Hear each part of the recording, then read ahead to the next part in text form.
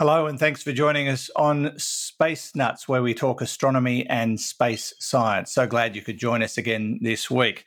Coming up on episode 295, new research has suggested that coronal loops, the plasma loops that you see blasting off the surface of the sun, aren't real. They don't exist. That is fascinating. We'll look into that. And large organic molecules have been found in planet-forming disks, or a planet-forming disk.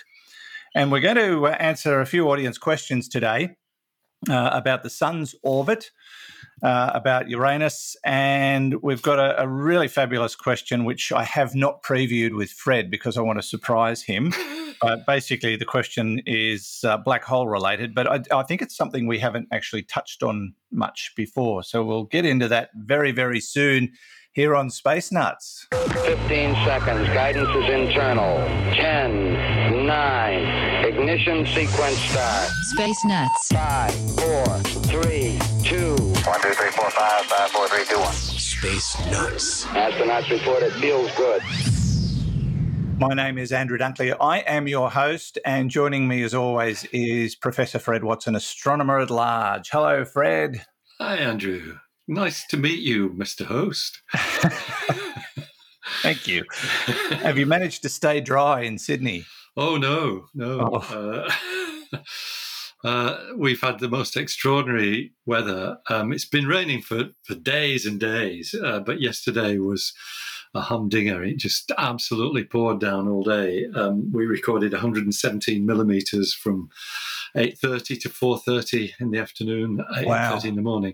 And so we've got a kind of granny flat downstairs, which sits under, we've got a sort of terrace in front of the house, and the granny flat sits underneath that because the whole place is built on a hillside, succession of rock ledges. And the water came down the rock ledge underneath the terrace and flooded the granny flat. But fortunately, not to any great depth, because the granny flat has a bathroom with a drain in the floor. So there was this nice river going through the granny flat. It's a place that, as you know, Andrew, we only moved here 6 months ago, and we always knew we were going to have to renovate the granny flat. So there's no granny in it. Unfortunately, it's got a slate floor, so there's no carpets or anything. So that was lucky. So it's painful, and there'll be a lot of work to do. But I don't think it's destroyed the fabric of the house or anything like that. But I think there are other people who are far worse. I was going to say, I think you've got away with it much better than many. Yes, I mean, right. the number of homeless people as a consequence of the floods in Queensland, the northern rivers, just down around parts of Sydney. It's just been dreadful. They were saying it's the wettest start to a year ever recorded in Sydney since records began in the late 1800s, and the biggest flood they've ever had in Lismore since records began. And looking at my hometown where the Hunter River flows, it's right up to the edge of the South Bank.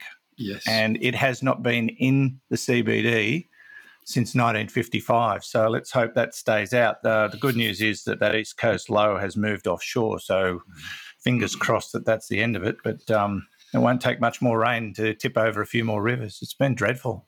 Absolutely That's dreadful. Maitland, is it? Where? Yeah, Maitland's my hometown. Yes, that's right. I thought.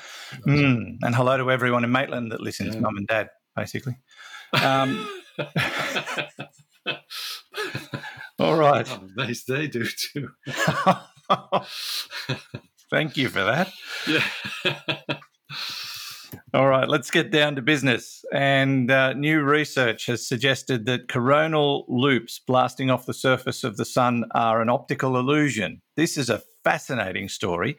And we're so close to the sun, you'd think, we've got it all figured out. We know everything. But we're talking about those plasma bursts that sort of blast off the surface and then they loop back down and they make these beautiful arcs.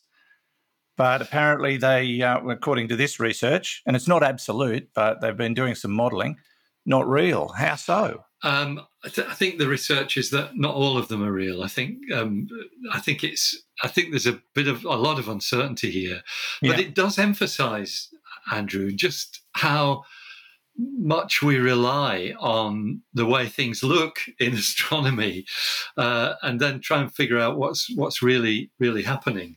And I don't know. When I look at a coronal loop, I think that the normal explanation works really well, and that is that. There's actually probably we could point people to the SciTech Daily website, where there's a lovely picture from one of NASA's spacecraft of a coronal loop, or a set of coronal loops. And what they do is they kind of join sunspot pairs. Our traditional view of sunspots, which we've had since pretty well the invention of the telescope, is little dark patches on the surface of the sun. That's how they show up in a normal telescope. But we now know that they're regions where there's intense magnetic activity, and so it's been realized that what probably causes sunspots is the darkening comes about because of a reduction in temperature of the surface of the sun. So, and it's contrasting. I think it goes down by 1,000 degrees or something. And when you contrast that with the 5,000 degrees of the sun's surface, it looks dark. But as I said, all we see is the dark spots, and we think the reason why they're darker and cooler is because the radiation coming up from within the sun is blocked by intense magnetic activity within these sunspots. Now, today we have the benefit of telescopes on spacecraft which are in orbit around the sun, and so we can look at sunspots from the side. We can see them on the sun's limb, and what we see are these loops of plasma joining sunspot pairs. The sunspot pairs have opposite polarity, north and south magnetism. And so it's just like a bar magnet, almost looks like a bar magnet with a loop of, rather than iron filings, as the old school science experiment shows, what you've got is these plasma loops joining the poles of the magnet. And that actually is a perfectly reasonable explanation. And certainly for, when you look at these things, it's intuitively what you expect that to be. But this is new research that's come from scientists at the National Center for Atmospheric Research in the United States, which is based on 3D simulations of what's happening within the solar corona, the outer atmosphere of the sun. So the simulation actually was worked on a few years ago, but what has happened is so you've got this kind of 3D model of the sun's atmosphere, and what you can do is look at it in different slices, if I can put it that way. It's a bit like tomography, medical tomography, where you've got lots of different slices through somebody's body, the brain, for example, or people's organs. But you're doing the same thing, but it's with the sun's atmosphere. And what they've found is that some of these loops may not be loops, but what are described as wrinkles of bright plasma in the solar atmosphere. Okay. And it's apparently, if you imagine sheets of brightness which are kind of folded over themselves, so then you get something that looks like a thin, bright line as these plasma sheets, and it looks exactly like what the coronal loops look like. They actually, this research team have got a name for it. They call it the coronal veil hypothesis, but it actually has big implications. If most of these loops that we see are not actually loops, but are wrinkles in the plasma sheets, then what it does is it changes our understanding of the way the sun works, because coronal loops have been, they've been built into our understanding of the theory of the processes going on in the sun, and the way we make measurements of things like the temperature of the sun's atmosphere, its density, and things of that sort. There is a quote from one of the scientists who was involved with this study. In fact, this is the person who led it. Let me see if I can pronounce her name. Anna Malanuchenko. She says, "I have spent my entire career studying coronal loops. I was excited that this simulation would give me the opportunity to study them in more detail. I never expected this. When I saw the results, my mind exploded. This is an entirely new paradigm of understanding the sun's atmosphere. And so, I think what these researchers are saying, Andrew, is that not all coronal loops are these coronal veils, as they call them, but a lot of them are. And I think one of the things they point out is that we've been deceived in a way, that these coronal loops look so much like what I just mentioned, the way iron filings orientate themselves along magnetic fields, that they're just thought to be, that they were naturally assumed to be the same sort of thing, but with a plasma rather than with iron filings. However, there have bone areas in the study of these things that people have not understood, because one of the things that has been picked up is that if you think of the iron filings on a sheet of paper with a magnet underneath it, and the iron filings are tracing out the field lines, when you get away from the poles, the field lines spread out. They get closer together when you get near the poles of the magnet, and the coronal loops don't do that. And you've only to look at a few pictures of them to show that the loops themselves, they kind of stay parallel to each other. They don't spread out in the same way as the iron filings do with a bar magnet. Could that be some kind of gravitational effect, though? Well, you're right that the conditions in the atmosphere of the sun are vastly different from on a bit of paper with iron filings on it. But I think there is a lot of interest in the idea that these plasma wrinkles might solve some of these issues that have been found because of the coronal loops, if I can put it that way. One interesting thing about this announcement is that they're the first ones to say, look, this is not an absolute. This is just based on modelling. There's a lot more that has to be done before we can say for sure that what we've discovered is this wrinkle effect. But they seem pretty confident. Yeah, that's right. There's some other really nice quotes from Dr. Malinushenko. This study reminds us as scientists that we must always question our assumptions, and that sometimes our intuition can work against us. And another one talking about what the next steps are to try and investigate how many coronal loops are actually optical illusions. In other words, these wrinkles. She says, we know that designing such techniques will be extremely challenging, but this study demonstrates that the way we currently interpret the observations of the sun may not be adequate for us to truly understand the physics of our star. Beautifully put. Yes, indeed. Definitely. Yeah. I find magnetism fascinating. Yeah. Is it something that we're still learning about and trying to understand? Yes, although I have to say our understanding of it is a lot more complete than it was when I was a lad. With the fact that we know that magnetism is carried by the photon, the subatomic particle that carries electromagnetism, and once you've got a quantum theory of a force like magnetism, you've gone a long way to solving some of the problems.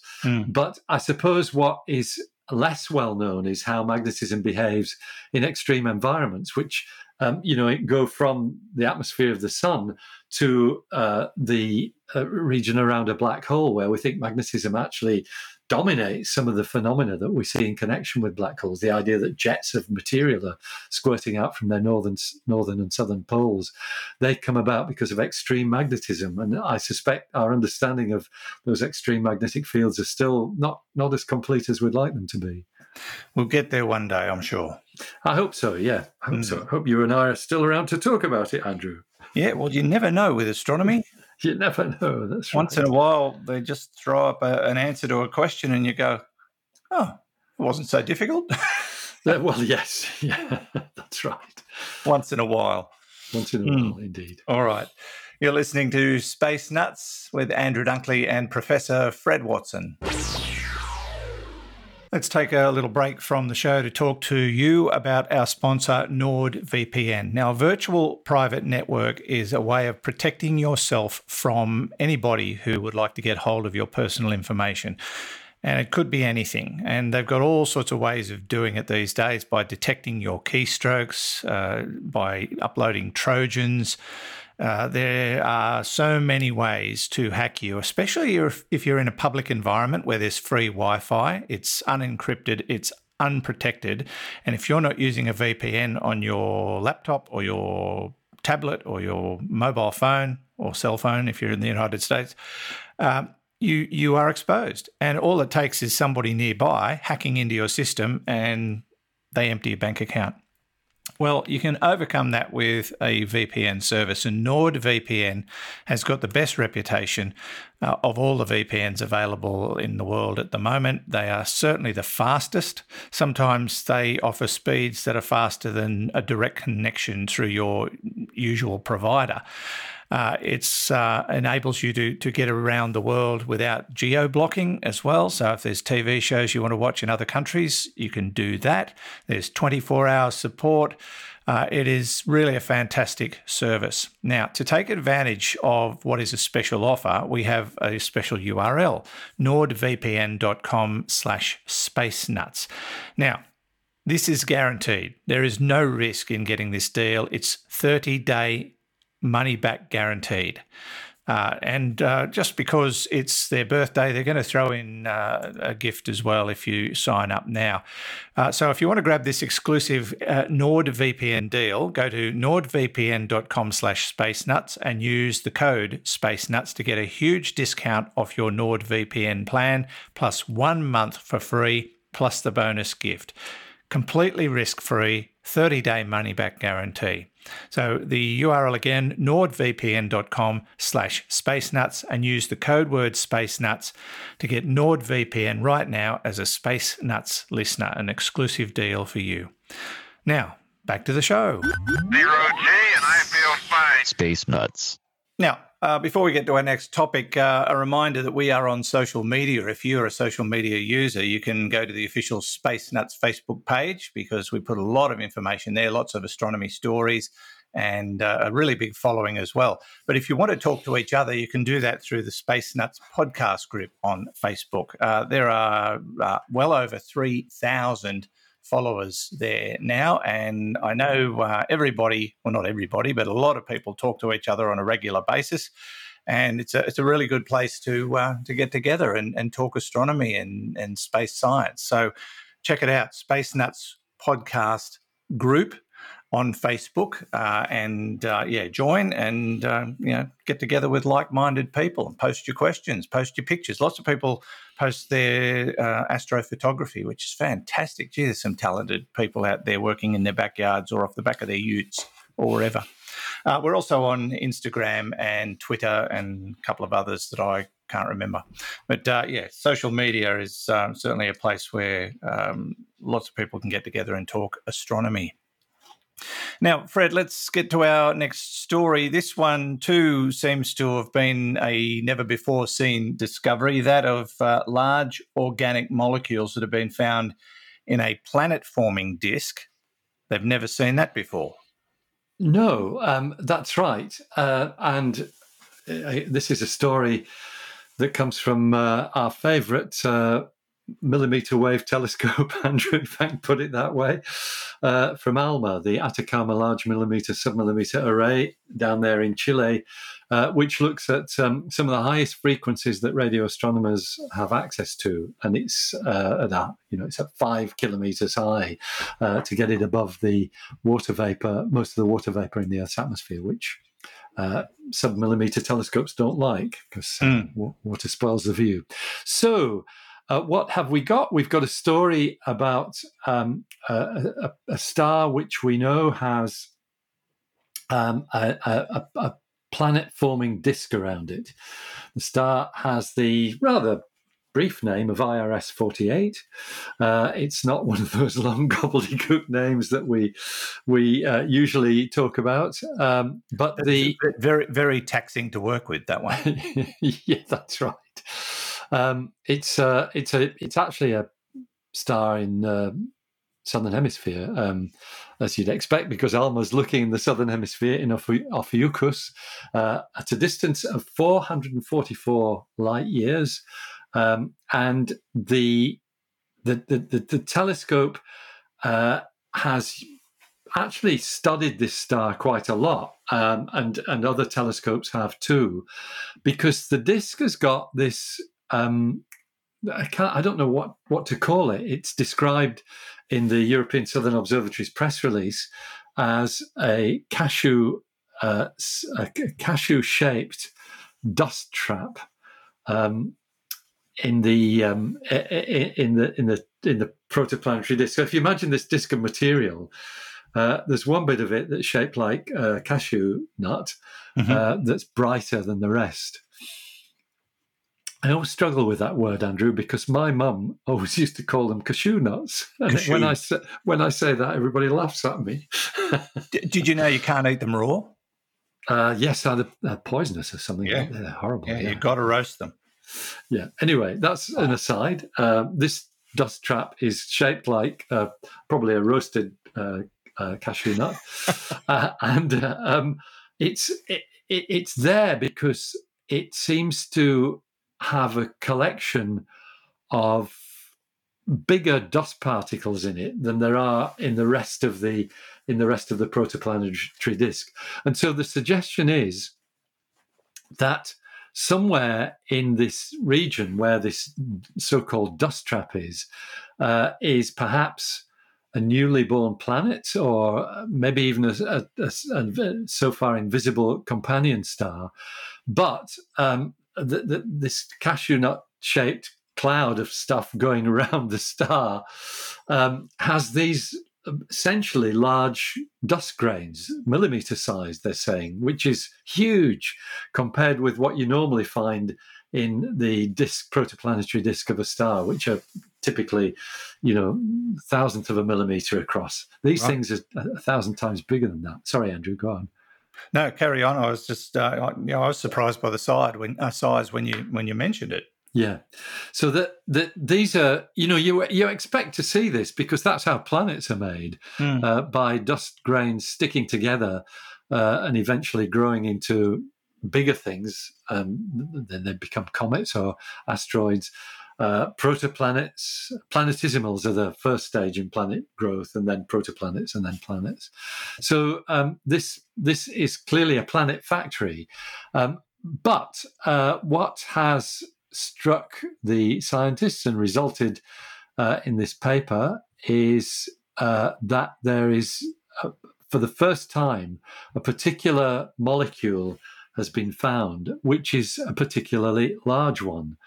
And that molecule is dimethyl ether, which tells you it's carbon-containing, an organic molecule, and it is seen in the clouds where stars are being formed, those nebulae, which are, the what you might call the birthplaces of stars. It's been detected there, but it's never been detected in the disk. And what that suggests is that in the sort of cold temperatures of the planet forming disk away from the star, you've got this stuff, dimethyl ether, making a sort of ice that coats the dust grains. And so what happens is that the particles of dust that are sort of nearer to the star, they essentially release that ice as a gas. That process is what we call sublimation, where it goes straight from an ice to a gas. Yep. And then those molecules are detectable because that's how ALMA sees them when they're in their gas form. There's a few nice quotes from the lead author, who's actually a master's student, believe it or not, at Leiden Observatory in the Netherlands, Nashanti Brunken, I think is his name, or her name, I'm sorry. I don't know which way that refers. I might find out in a minute. Yeah, I'm not bailing you out on that one either. No, I know. Nashanti says, from these results, we can learn more about the origin of life on our planet and therefore get a better idea of the potential for life in other planetary systems. It's very exciting to see how these findings fit into the bigger picture. Fabulous quote, actually. Yes. And pretty wise stuff coming from a master's student. There was another quote, actually, from Nishanti, which I liked, except it's gone. I think this one comes from Nyenka van der Marel, another researcher at Leiden, who says, "We are incredibly pleased that we can now start to follow the entire journey of these complex molecules from the clouds that form stars to planet-forming disks and to comets. Hopefully, with more observations, we can get a step closer to understanding the origin of prebiotic molecules in our own solar system."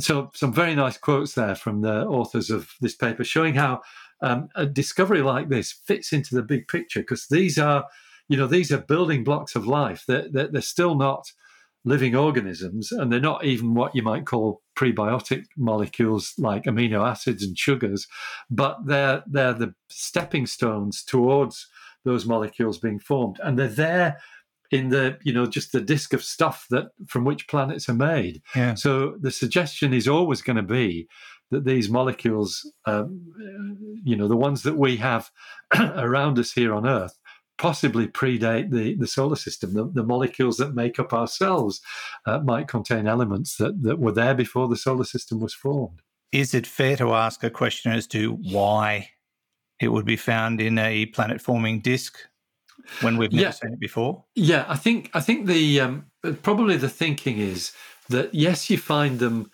in the clouds in which stars are born, but those clouds generally are very, very cold. And once you start churning up stuff gravitationally so that you've got a star that is formed by the collapse of gas raising the temperature and causing nuclear fusion to start, you might expect the radiation from that process to destroy the molecules, essentially. But the molecules have survived, and they're in the disk around the planet. So that's why it's an exciting step that the molecules are not destroyed by the process of the star switching on. Which, I think it's really interesting stuff that, I guess 20 years ago would have thought all of these molecules that make up our bodies and our cells were formed on Earth, that they were all formed in the relatively cool temperatures that we experience here on Earth. But here's evidence that no, they actually exist in the sort of birthing ground of planets, the protoplanetary disk. It's remarkable, I think, a great discovery. Fantastic. And I've just done a bit of social media stalking. Nishanti is from the Caribbean and is female. And, I found her on Instagram. So while we were talking... Very nice. Very nice. Yeah. So thank you for rescuing me from that, Andrew. Apologies, Nishanti. Yeah, you couldn't help yourself. Apologies for getting it wrong the first time around. It's terrible that you... Oh, that's all right. Yeah. Anyway. It can be difficult sometimes with people's names. I mean, you really don't know when you see the name Fred, whether it's a female or male. Exactly. Well, my younger son used to have a landlady called Fred, so that's right. There you go. Yeah. Well, when we chose our eldest son's name, it was a predominantly male name, but these days it's a unisex name, Kyle, Kyle. Yes, that's right. Although he's started his own Facebook thing about the number of people that write to him and call him Kylie. It happens a lot. Okay. So, yes. Anyway, that's by the by. This is Space Nuts with Andrew Dunkley and Fred Watson. 3, 2, 1. Space Nuts. Now, thanks to our patrons, the people who put their money where our mouths are. I think that's the way it works. And if you would like to become a patron, jump on our website and click on the supporter button and find out how you can support us. And you can do that through Patreon. You can do it through one-off donations through PayPal, or you can just buy us a cup of coffee, which someone actually did literally, the Parisian Panda. Thank you. And Fred's got a cup of coffee as I speak. But yes, we do appreciate your support, and we've got a lot of supporters through the various platforms, and we thank you for that. Now, Fred, time to try and answer some questions. And our first question today comes from Andrew in Victoria. Hi, Fred and Andrew. It's Andrew Dixon from Glenroy in Victoria. My question is, does the Sun have a predictable orbit around the galactic centre? And if so, does this have any effect on Earth, such as climate or habitability? Thanks, guys. Thank you, Andrew. Lovely to hear from you as I knock everything off my desk. Yes, does it have a predictable orbit, etc.? It does. Well, it's got an orbit, certainly around the galactic centre. It takes roughly 200 million years, a bit more than that, I think, is the current estimate, to go around once. 200 million years is, it's a thoroughly geological timescale. And so what makes it perhaps not predictable is the fact that the Sun is just one of maybe 200 billion stars in the galaxy, and other massive objects like giant molecular clouds, things of this sort, which are places where stars are formed.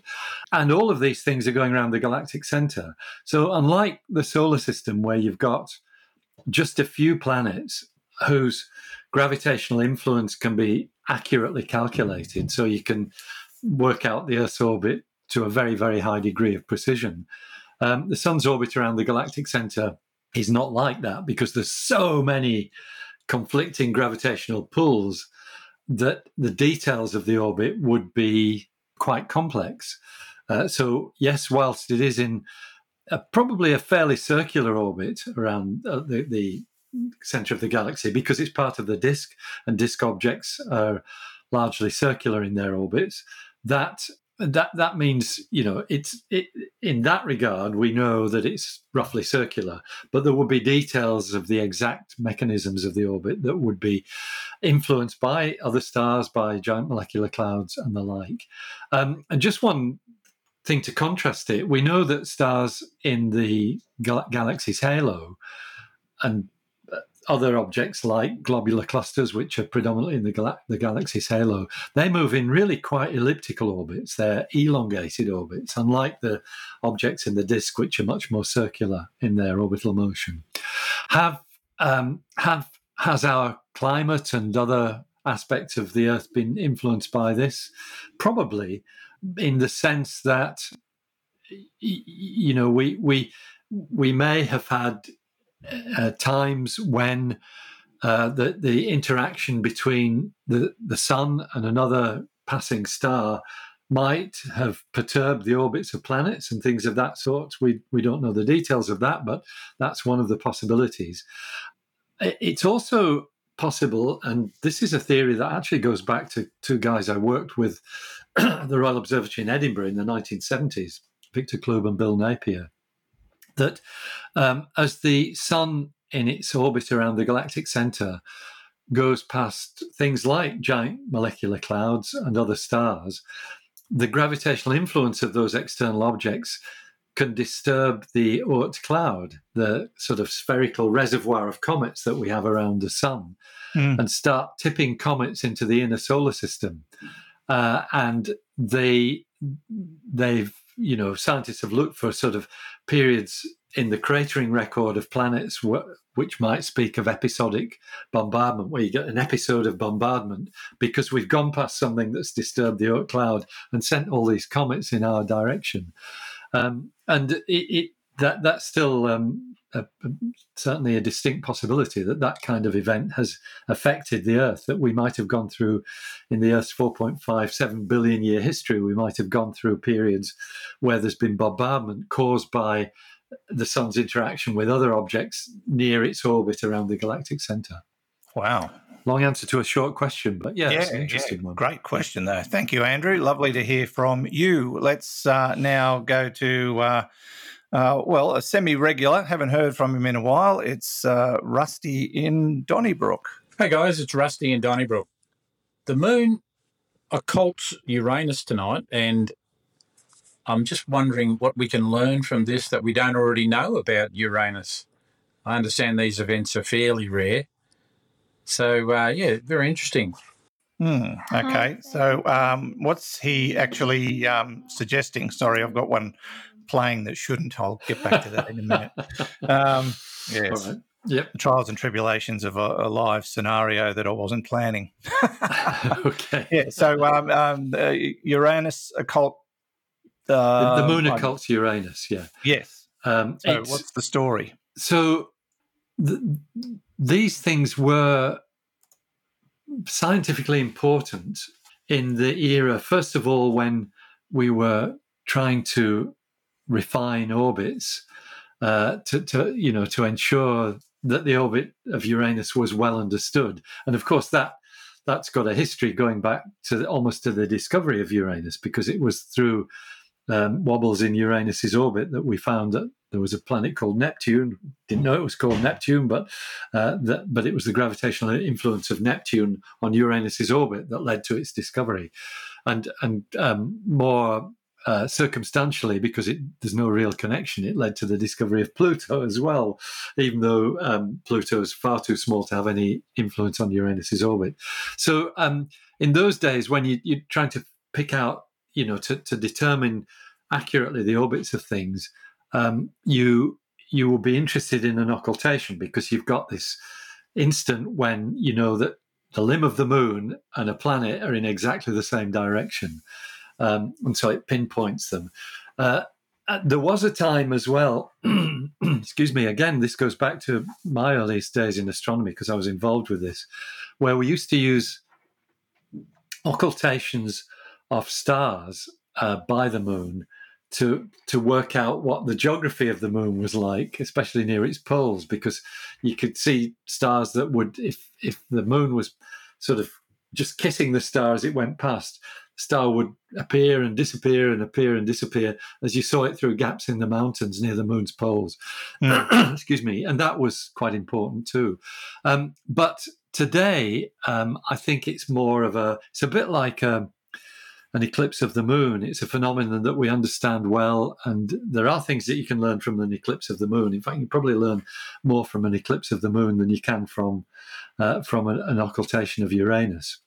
What's more interesting, sorry to labour the point, Andrew, is if Uranus passes in front of a distant star. So that's an occultation by Uranus of a distant star, because then the star will fade as it goes behind, as its light starts filtering through Uranus's atmosphere.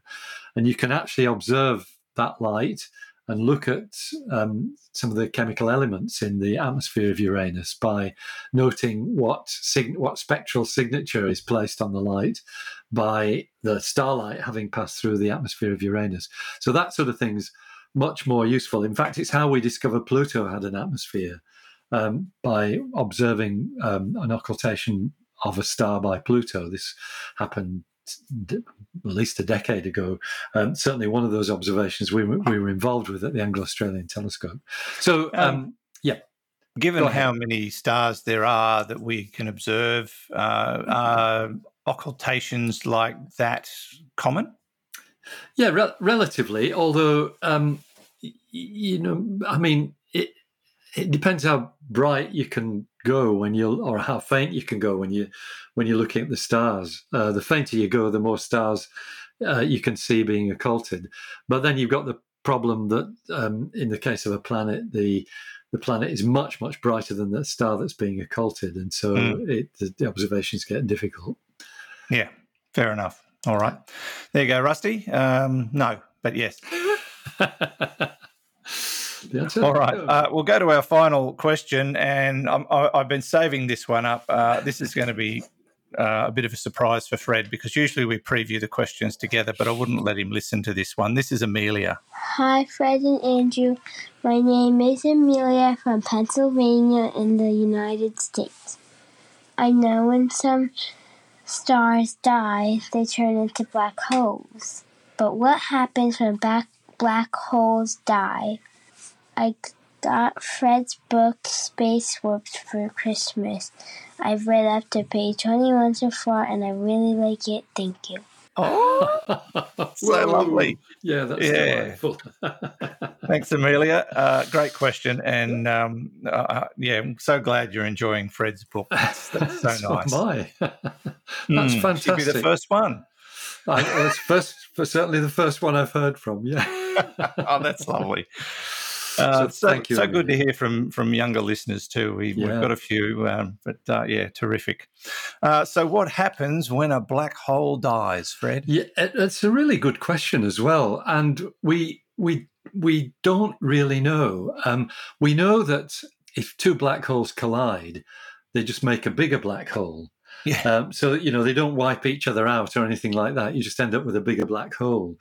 And we also know, and this is probably the real answer to the question, and this is work that was done by Stephen Hawking the late, great Stephen Hawking back in the 1970s.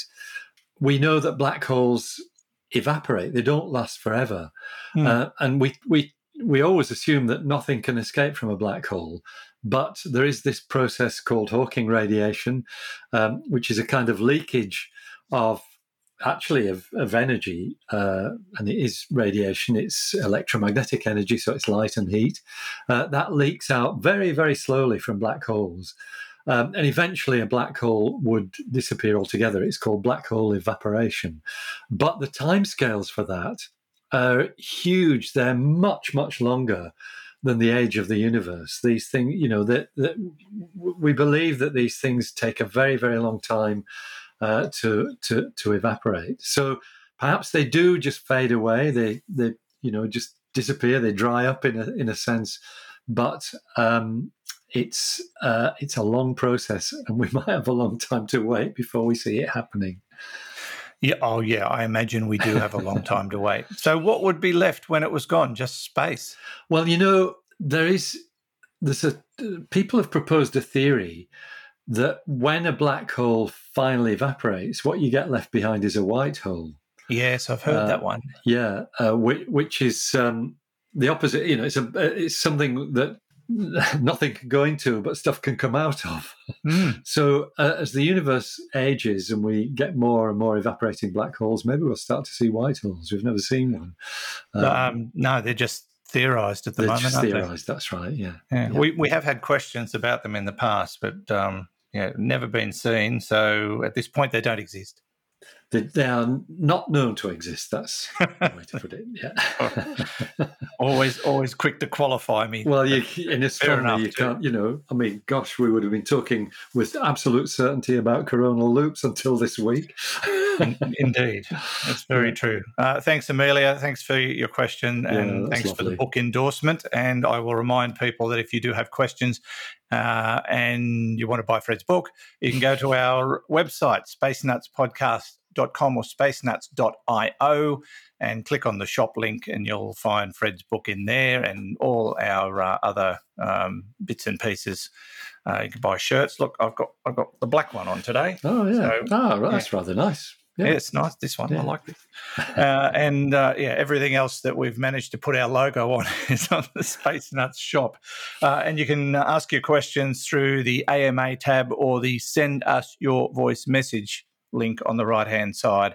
It's pretty easy stuff. spacenutspodcast.com or spacenuts.io. Now, little announcement. Preempting episode 300. We've been taking in your ideas. We're considering guests. But we are looking at doing a live show. We think we've figured out a way of doing it. We're going to do some tests, but the plan is to go live. So we'll let you know when. We will have a special URL that you can log into, and if all goes well, it will automatically link you to us live via your preferred podcast distributor. So leave that one with us. But, yeah, we're hoping to do a live show for episode 300, which should fall sometime around the second week in April, the way my numbers stack up. I thought it was going to fall on my birthday, but it's not. It's going to be a couple of weeks later than that. But, yes, that's where we're at the moment with episode 300. Because it could all fall over and we'll just do a normal one. But we'll see what happens. Fred, it's been a pleasure as always. Thank you. Great pleasure, Andrew, as always, too. And looking forward to next week and and to getting to episode 300. That's a bit of a milestone, isn't it? Sure is, yeah. Many milestones. Yeah. I think by the time we get there will be a white hole discovered, if I'm not... Maybe so. Wouldn't it be good if we had a big discovery like that to celebrate in episode 300? Yeah. Would be nice. All right, Fred, thanks very much. We'll see you next week. Take care, Andrew. You too. Bye-bye. Stay dry. Fred Watson, astronomer at large, part of the team here at Space Nuts, and another one that's ringing out his toupee at the moment is Hugh. Thanks to Hugh in the studio for pushing all the right buttons, which I didn't do very much of today. But from me, Andrew Dunkley, thanks for your company. Look forward to catching up with you on the very next episode of Space Nuts. Bye-bye. Space Nuts. You've been listening to the Space Nuts podcast. Mission complete, Houston. Available at Apple Podcasts, Google Podcasts, Spotify, iHeartRadio, or your favourite podcast player. You can also stream on demand at Bytes.com. This has been another quality podcast production from Bytes.com.